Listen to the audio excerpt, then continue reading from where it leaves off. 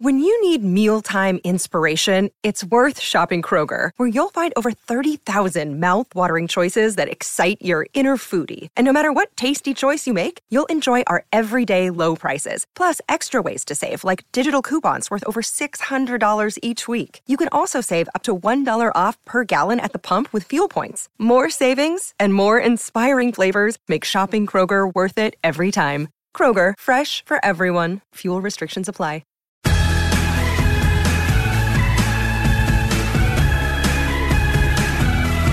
Even if you fall, it is such a long way up when you hit the ground sometimes. But get up! Get up now. I know. You're probably saying, come on, Liz, it's harder than you're making it out. But that's what Everyone Talks to Liz, this podcast, will always show you how to do. Not just tell, but show through unbelievable people who've done it. The ultimate comeback, I think you'd agree, is when you have a spectacular fall. That's a negative connotation, though. You experience an epic failure, and you haul your tuchus back up and fight to win. I'm Liz Klayman, everybody. So glad you're hanging out with me. So usually success stories involve lots of early failures until finally fabulous success years later is achieved, right? But today we actually have a story that flips the old start at the bottom story. This one involves a guy who, at bat for the very first time in the business world, smacks the ball not only out of the park but into the upper orbit, but then suffers one of the most public strikeouts, I guess you could call it, in business history, and gets kicked off the team for a time. It's his comeback part deux that makes Steph Paterno, founder of the .com era darling, I don't know if some of you remember this or not, I do, theglobe.com, author of a very public offering, worthy of your podcast choice today. We welcome Steph, who today is the CEO and co-founder of Slated. Welcome to Everyone Talks to Liz, Steph. Good to be here, and that's quite an intro. Of course. You're like, what am I doing on this thing? Okay.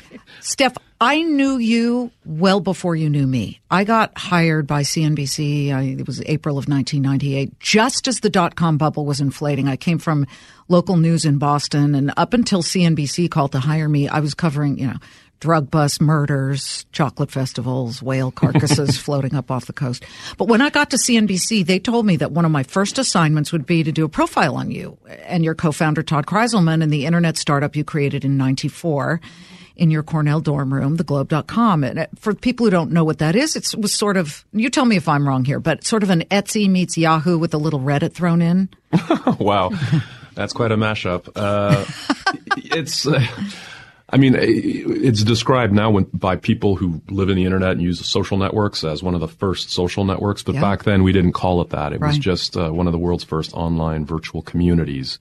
But the idea was entirely to create an environment where people interact with other people with like interests. You create a sort of online virtual family and talk to them and share with them and share photos with them. And so it was your place to live online. Yeah, I remember it well. And so you were prepping to take it public in 1998. Mm-hmm. And they gave me this assignment. And I'm looking at the research and I'm thinking, these guys are, wow. The Globe.com, like you said, it was a social network before the term social network even existed. So, Steph, I really want to play a little bit of a word association game or a name association game because you have this innate ability to distill things really quickly. I'm going to throw out some company names, some people names, but some of these companies are now defunct, but from that same internet go-go era as the Globe, and we'll sprinkle in some names too. Oh, but God. We'll see. All right, let me throw. I don't know if our listeners remember this. Excite at Home. This was an internet search portal that I think Excite got an offer to buy Google for $750,000 and passed on it. We know where that story went. Gut reaction. Oh, Excite. I knew the guys at Excite. Excite had the better search technology. In many ways, they were the Betamax to Yahoo's VHS. They just came a little late to the game with a better tech. And no, it didn't matter. Yahoo was just too far ahead. Boo.com. These are the guys that blew through, $135 million of venture capitalist money in 18 months and went belly up in 2000? Oh, that's a famous story. And I really, boo-hoo for them because this is a classic example of internet mania's in full swing, and you get a bunch of entrepreneurs who want to quickly get rich quick with their scheme, and investors who have total fear of missing out, throwing as much money as they can at them. And them burning through that money as fast as they can to make their mark. It was like, that's the classic example of everything that went wrong with the internet and made all of us seem like, frauds when we weren't. Razorfish. This was an ad agency. I think in the go-go days, they had belly dancers and Krispy Kreme donuts and trannies running around with burgers during their parties, but they kind of defined the excesses of the late 1990s. Yeah, I remember them. They were in our backyard in New York City. They were one of the more pioneering agencies. They were way ahead of the curve, but I think, like the Globe.com, they were 10 years too early and maybe, let some of their flamboyant side get out of hand. I want to throw out some people's names now.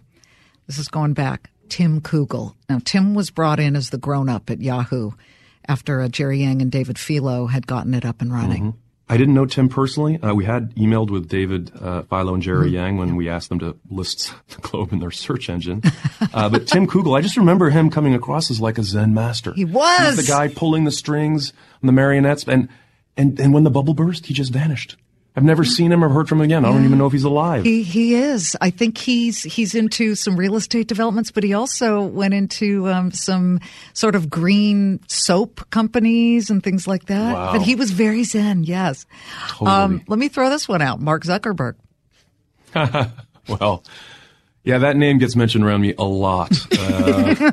And it's funny because when Zuckerberg started Facebook, and people asked me, how do I feel about that? I was envious. I was jealous. I was thinking, I wanted to poo-poo the whole thing. Well, we were the first. But then when people started saying, wow, this whole social networking concept is amazing, I then felt proud to be associated to Mark and Facebook. And I'm like, yeah, that's right. This whole social networking thing was real and he's a genius. And we were also doing that. And then eventually, now when everything's going wrong again, and now everyone's comparing me still to Mark Zuckerberg, I'm like, oh, God, actually, could you?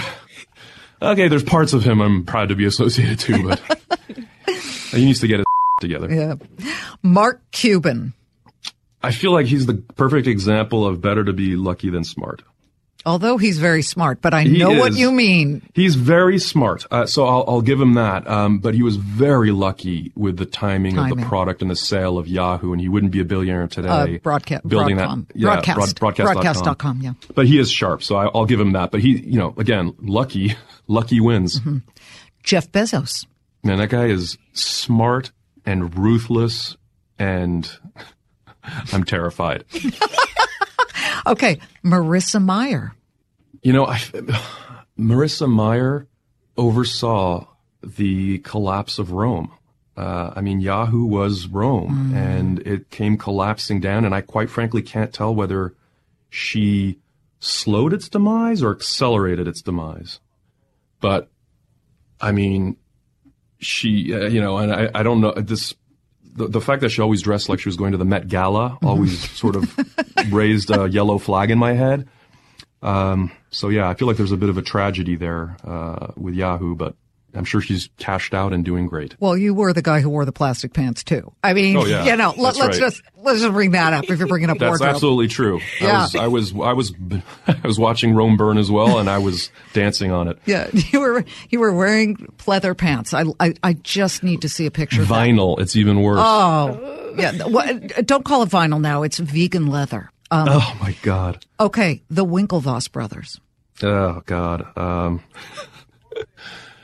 Well, I only know them from the Facebook movie and the story behind it all, and I can't tell whether those guys are geniuses or just, again, lucky. Lucky that Zuckerberg built Facebook and they got a big check out of it, and lucky that they then put it all onto Bitcoin.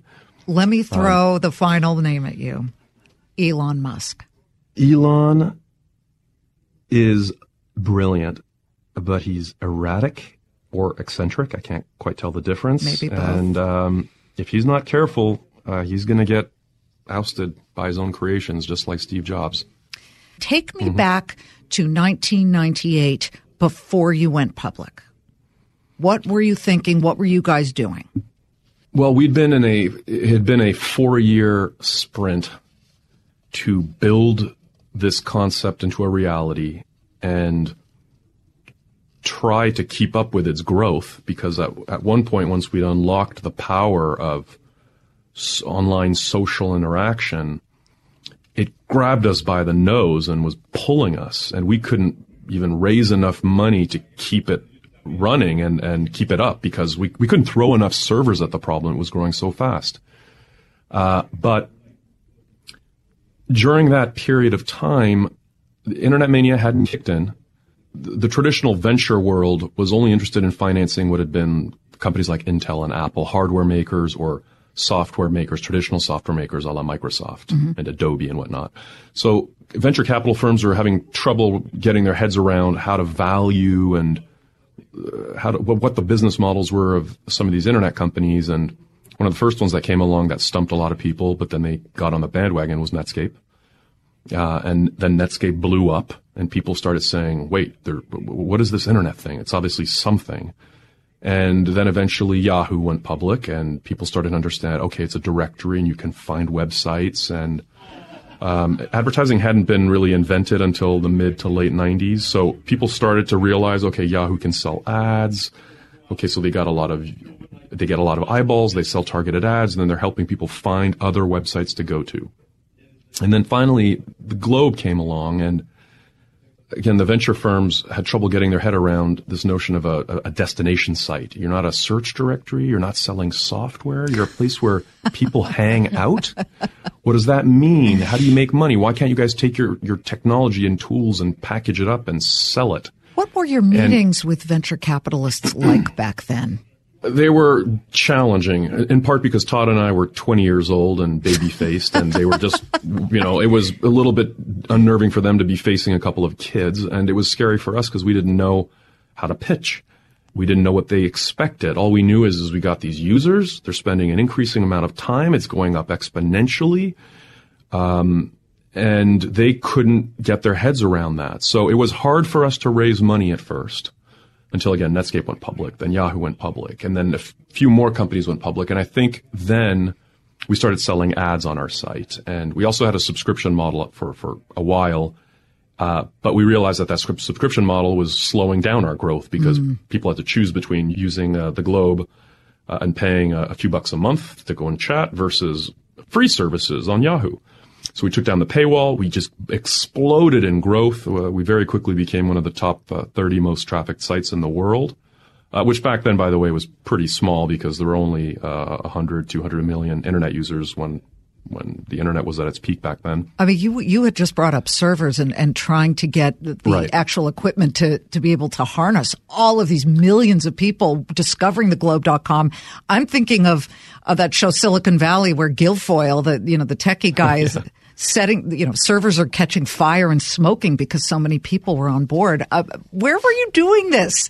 You guys were at the forefront. This is so cool. I mean, the Silicon Valley show, it now makes a cliche out of what was actually a real problem back then. So this was back in the era when we wanted to have, when we originally set up at Cornell, we were Cornell students and we moved off campus and got ourselves an office above a student agency. And when we wanted to have some bandwidth installed, we had to go and negotiate directly with MCI and had to convince them to install a T1 line, which was 1.5 megabits, and they were going to charge us $4,000 a month for it. So back then, scrounging together $4,000 a month for what amounts to just 1.5 megabits of bandwidth is outrageous by today's standards. Yeah. But that's what we had to do, so it was a big deal. And then we had to throw servers, as many servers at this as we could handle. And again, servers back then were 1,000 times more expensive for the performance versus where they ended up being, by the time Facebook came along. So, servers melting because we literally had to push them to the envelope because, you can't afford more servers. You certainly don't want to keep throwing more expensive computers at it. So you start to chip the clocks on these servers. You try to use little cheats to accelerate the rate at which the CPUs go. And when you do that, you overheat the CPU. So we had a number of times the most experimental hardware setup so that we could push the envelope an extra 10, 20%, and then the servers would catch fire. Yeah, a little technological duct tape, I'm sure, spit and sealing wax. Absolutely. So that's literally how it was back in the dark ages of the internet. And, by the time we got to our IPO, I think the market was starting to become a little bit clearer to people. Sure. Oh, okay. So sites like The Globe, people hang out, they spend time, they sell ads. I guess it's sort of like getting an audience on a TV show and selling ads against that, right? So people started to get their heads around it. And that is what I think, that's what captured most people's imaginations when we finally in 98 went on a road show, is that we were the only well-known online community whose entire business model was all about getting users to engage with each other, like chat rooms and homepages and personal spaces. What now, you would have you think as your social media activity feed. Yeah. So back then it really got people excited by 98, and we happened to be one of the only companies on the road pitching this concept and showing them this incredible parabolic growth and engagement. And, that's what ultimately, that and a few market factors. I don't know how much you remember back about the long-term capital management collapse, the ruble collapse. Like the whole world seemed to go through a sudden collapse in the late in 98, which meant 100 plus companies canceled their IPOs. And we became one of the only companies that continued the IPO. And when the markets finally turned, everyone piled into our IPO. Well, it surprised all of us. Yeah. My father used to say the only difference between salad and garbage is timing. And your timing for the IPO was unbelievable. In 1998, November 13th, I remember it well. It made history. It saw the biggest first day price jump in the history of initial public offerings up until that point. What was the morning like before you IPO'd on the NASDAQ? Todd and I, my partner Todd Kreselman and I were both nauseous. Because the market had closed for IPOs. We were running out of money. Suddenly we were being told by Bear Stearns, the phones are ringing off the hook. Everyone wants to buy into your IPO. It looks like we could potentially pull this off. And we also had our S1 filing was going to go stale the following Monday. And so we're here Friday, the 13th of November, 1998. And Todd and I are like, okay, so this is our one shot. If we don't do it, we run out of cash. If we do it, and, it's this grand experiment and hoping that somehow the market holds up and it doesn't explode in our faces.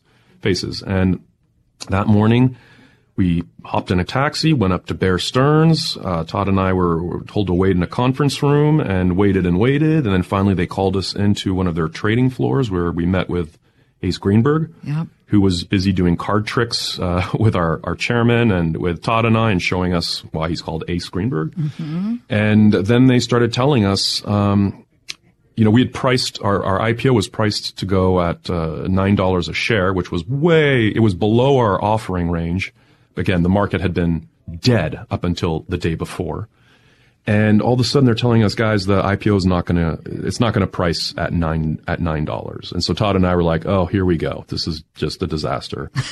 And they said, no, it actually looks like it's going to open between $20 to $30 a share. And Todd and I were shocked.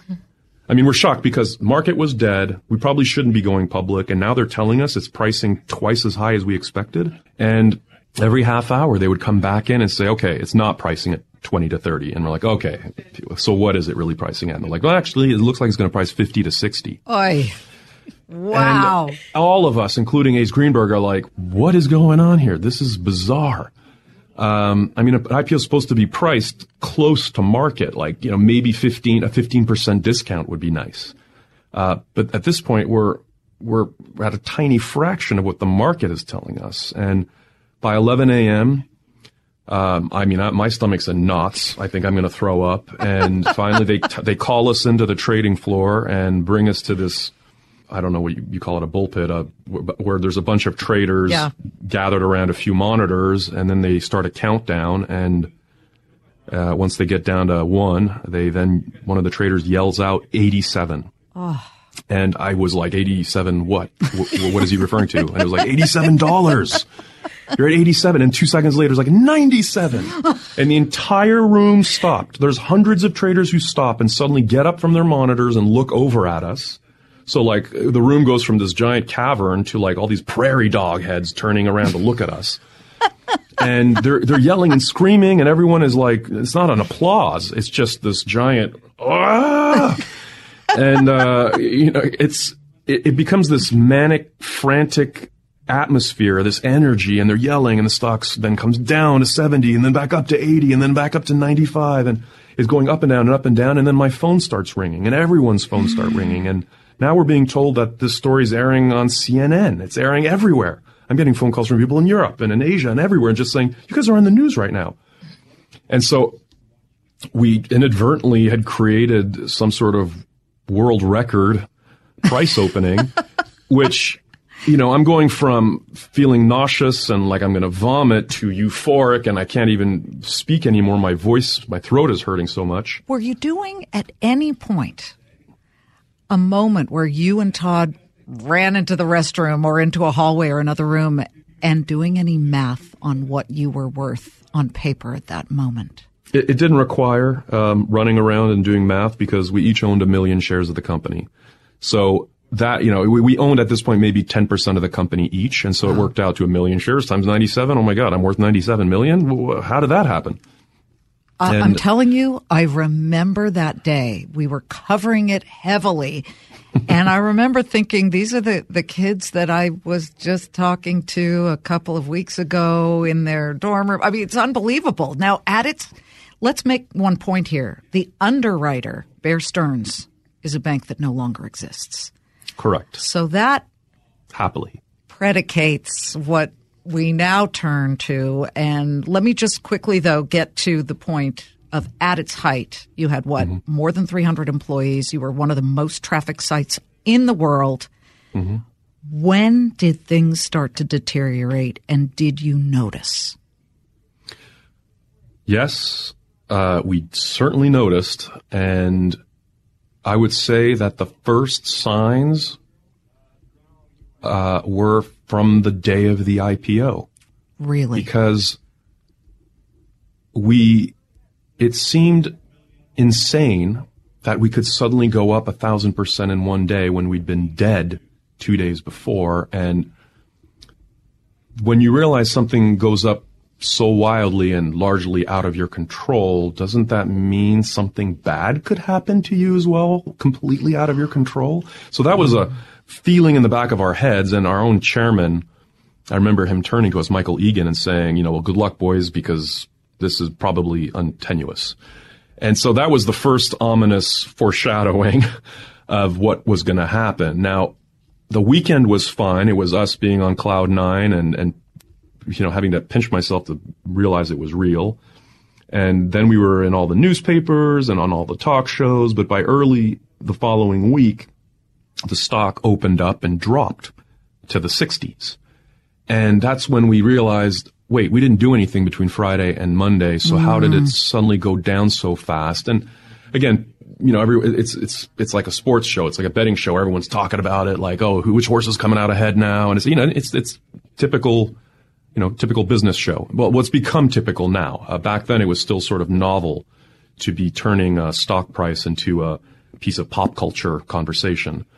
But we realized at that point, oh, wow, we're going to have to stop just looking at our stock price and actually just get back to focusing on the business, right? Like, let's just grow those users, grow the advertisers, go, don't look back. Yeah, do your business.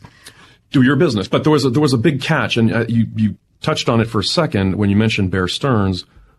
Because we had been priced so low, we'd been underpriced at our IPO, and then we had shot up to 97, we had inadvertently left a couple $100 million or more dollars on the table.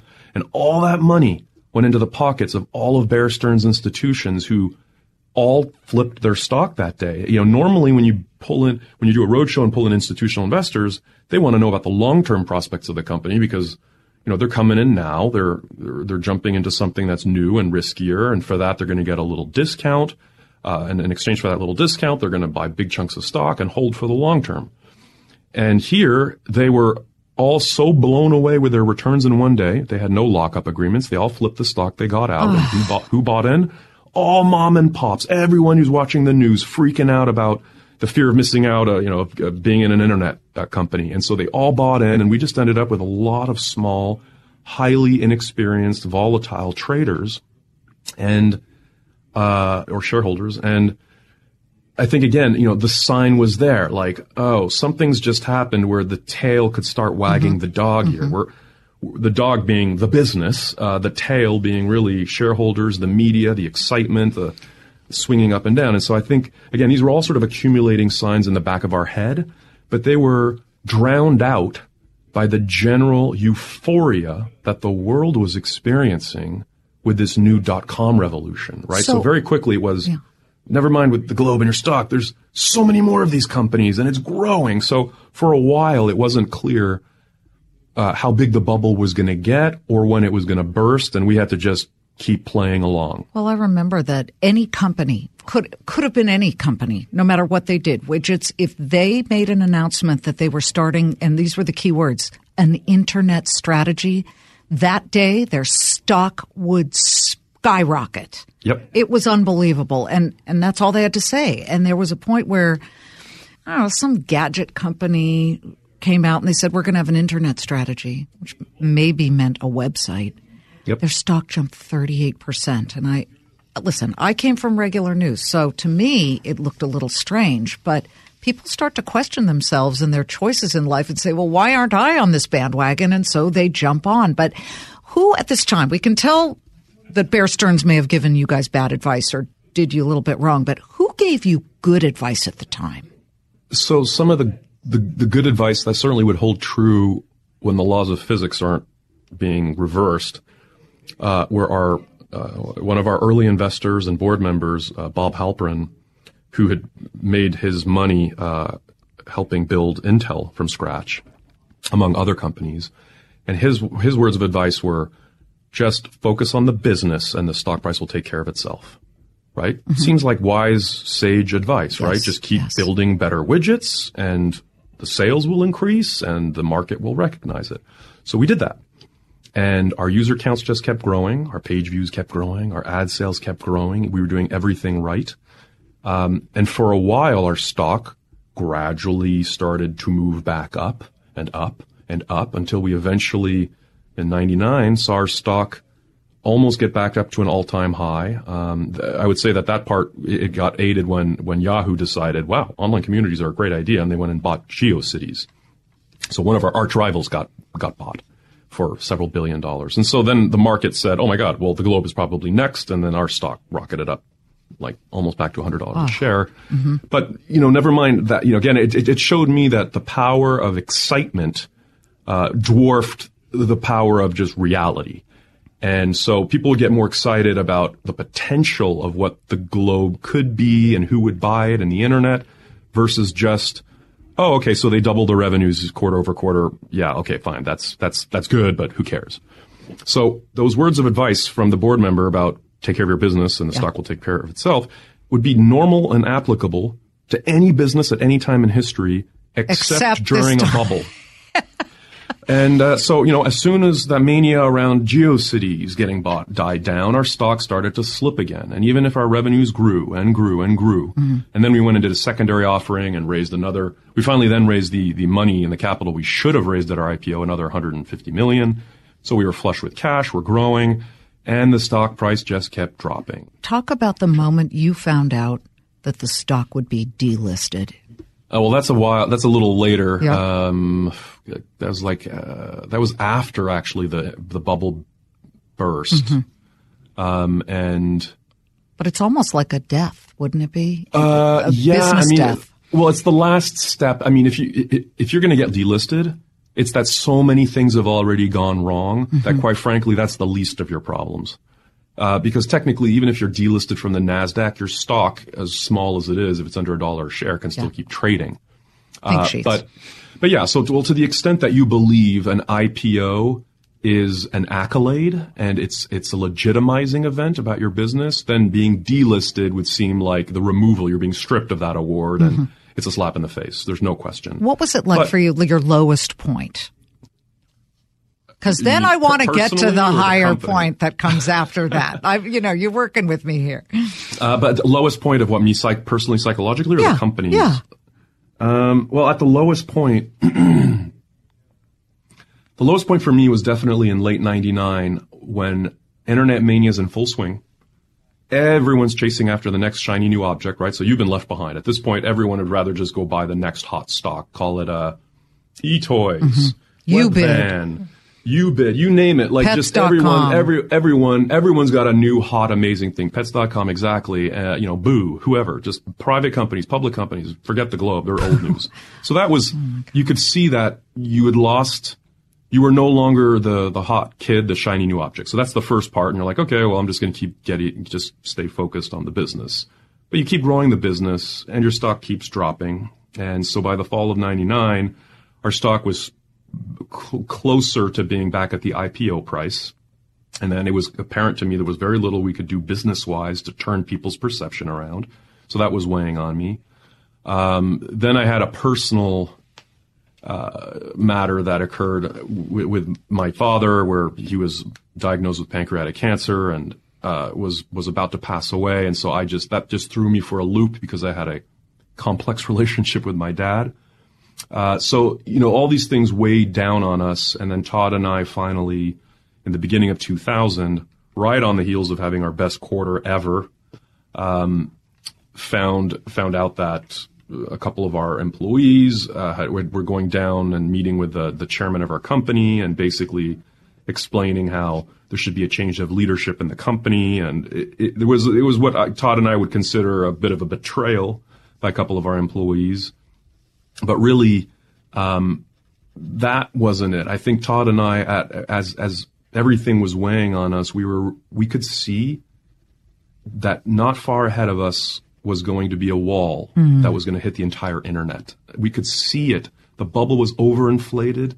Everyone was chasing after the next new shiny thing. Everyone's trying to outspend each other. Todd and I could see. We were actually probably a great example of the canary in the coal mine. What was happening to us was going to happen to everyone. And, under this type of pressure when we're that young and, running $1 billion company, I think Todd and I realized there's not much we're going to be able to do to turn this around. Maybe it's time for us to step aside, and maybe we should bring in a wiser, older, gray-haired CEO and see if everyone was right that, we need a new steady hand at the helm. And so we went ahead and did that, and Todd and I resigned and just became board members and found a new CEO. But the rest is history. The bubble burst. Everything went down in flames anyway. So, well, now let's go to the recent history.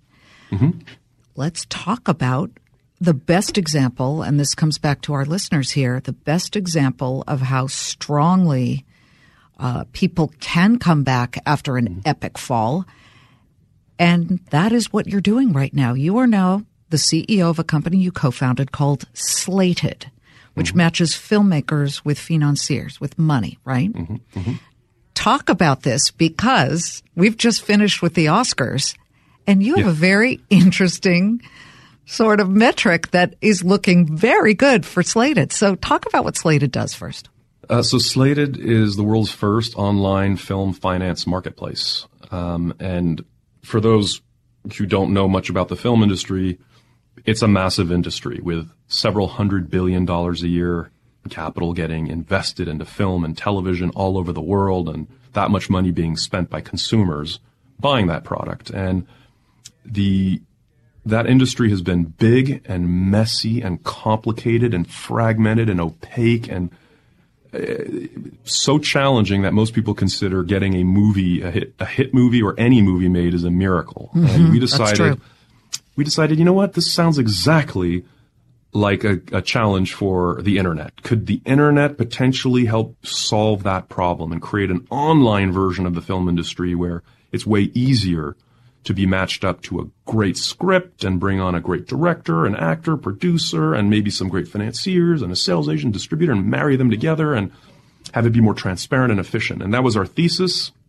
And we launched Slated in 2012 and have iterated, Slated 1.0, Slated 2.0, Slated 3.0. And we now find ourselves being not only the market leader, But as over the last few years, over half of all the Oscar-nominated movies have been made by slated members, producers, directors, writers, actors. Wow.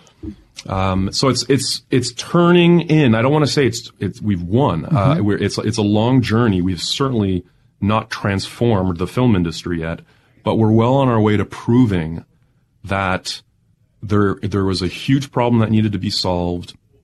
People are really enjoying having a much easier way of putting together great movies. You know, this wasn't an overnight success. I mean, it's taken me 20 years since The Globe to find myself, pick myself back up, figure out what I could really be good at, and really learn lessons from everything. And get Slated launched. Steph, what is it that kept you afloat emotionally? Because I bring up something that happened recently that affected me deeply watching the aftermath of it. Colin Kroll, who was a young and dynamic CEO, he was running HQ Trivia. He had come into a lot of money, certainly older than when you had your horrific experience. He was 34, and he had just overdosed. He's gone now. And a lot of people afterwards said, too much too soon. He had been an executive at Twitter. Who knows? But clearly, people can spiral when they're thrown into this world where your whole value and existence, by shallow people certainly, is related directly to a rising or dropping stock price. Yes, I mean that's a tragic story, and everyone had heard of HQ Trivia. Yeah. You know, it was a very recent wild success. I think what kept me grounded may simply be the way I was raised, the strong family foundation, and stepping away from the Globe when I did, not staying around when it was all going down in flames, and not trying to rush to find another quick fix to my life, but actually taking pause, getting back to the absolute basics of my life. It took me, again, I mentioned it's been 20 years or maybe 18 years since the Globe ended. Those first 10 years were soul searching. That was me in the wilderness asking myself, why am I here? What am I doing? What matters? And just reconnecting with old friends and actually noticing the food I'm eating for the first time because everything had been such a rush before.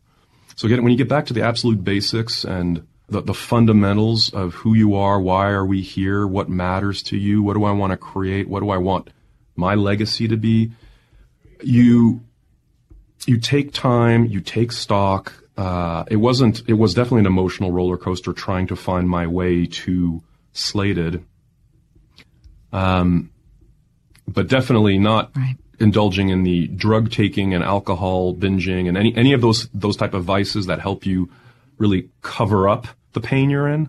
That's definitely going to take you in the wrong direction. Absolutely. So I let go of any of those type of things. I mean, if that was going on, you know, before the days of the Globe when everything seemed amazing.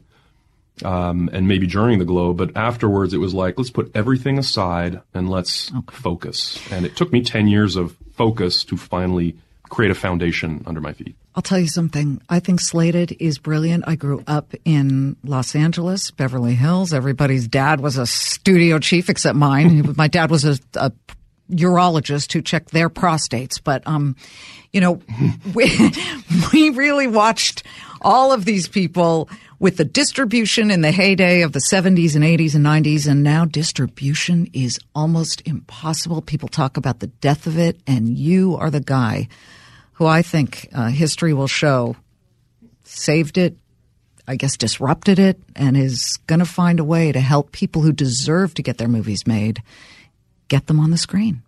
Congratulations. Wow, from your mouth to God's ears. Thank you.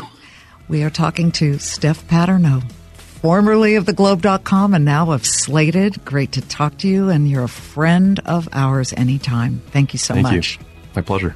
So thanks for listening to Everyone Talks to Liz. We'll hear you next time.